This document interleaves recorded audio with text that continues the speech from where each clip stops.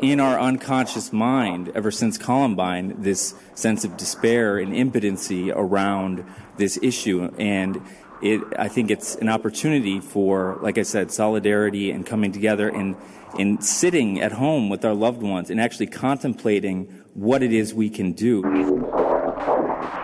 Consciousness, the notion of the self, personality structure, transactional analysis, symbiosis, Zen Buddhism, teacher-student relationships, training yourself in how to think. To subvert is to undermine the existing system of inscribed power and authority. What's happening in the digital space? the virtual world. Much of us live in a hyper-stimulated present where language itself has become the info currency in the sequence of corporate capitalism. The injunction of the virtual world is don't think.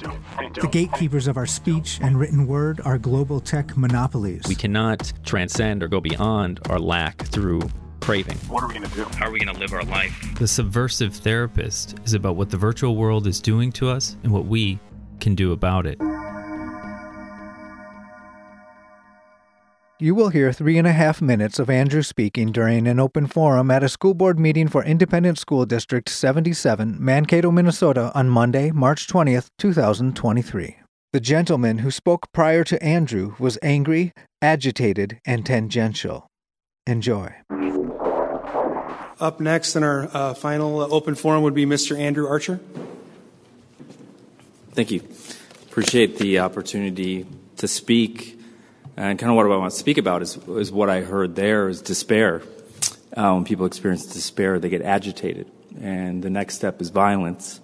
I'm a clinical social worker. I'm in private practice, meeting with people in psychotherapy for about 15 years. But I want to talk to you as a parent.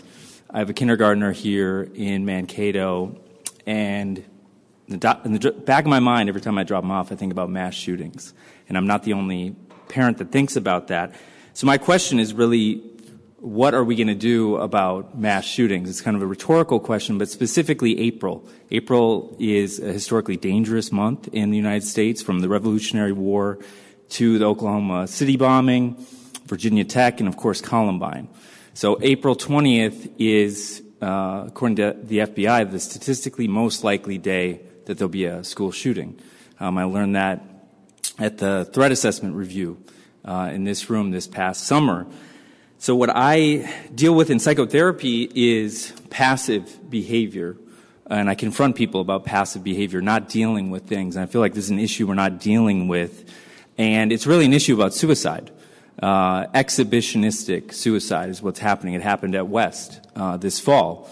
And it doesn't seem like anybody's talking about it. So what I'm proposing is that on April 20th, the anniversary of Columbine, is that we engage in active passivity.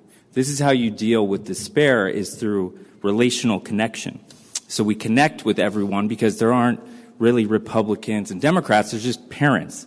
And if you're a parent, you're afraid either your kid's going to get shot on the way to school or on the way home in urban enclaves in the U.S. or in school. So we can all agree to stay safe and stay home. This is my idea. I've been running around giving lectures in the state, and I certainly don't have the solutions, but I feel like waiting for this to happen in our community is the wrong approach, and we could get out in front of this and be a leader in the country and say, you know, it's not going to solve the problem staying home one day, but it is doing something, and it teaches our kids that there's ways of solidarity in meeting oppression and powerlessness. And what I hear from politicians is more mental health and more militarization of the schools. Armed guards only make the school a target, a higher rate target for school shootings.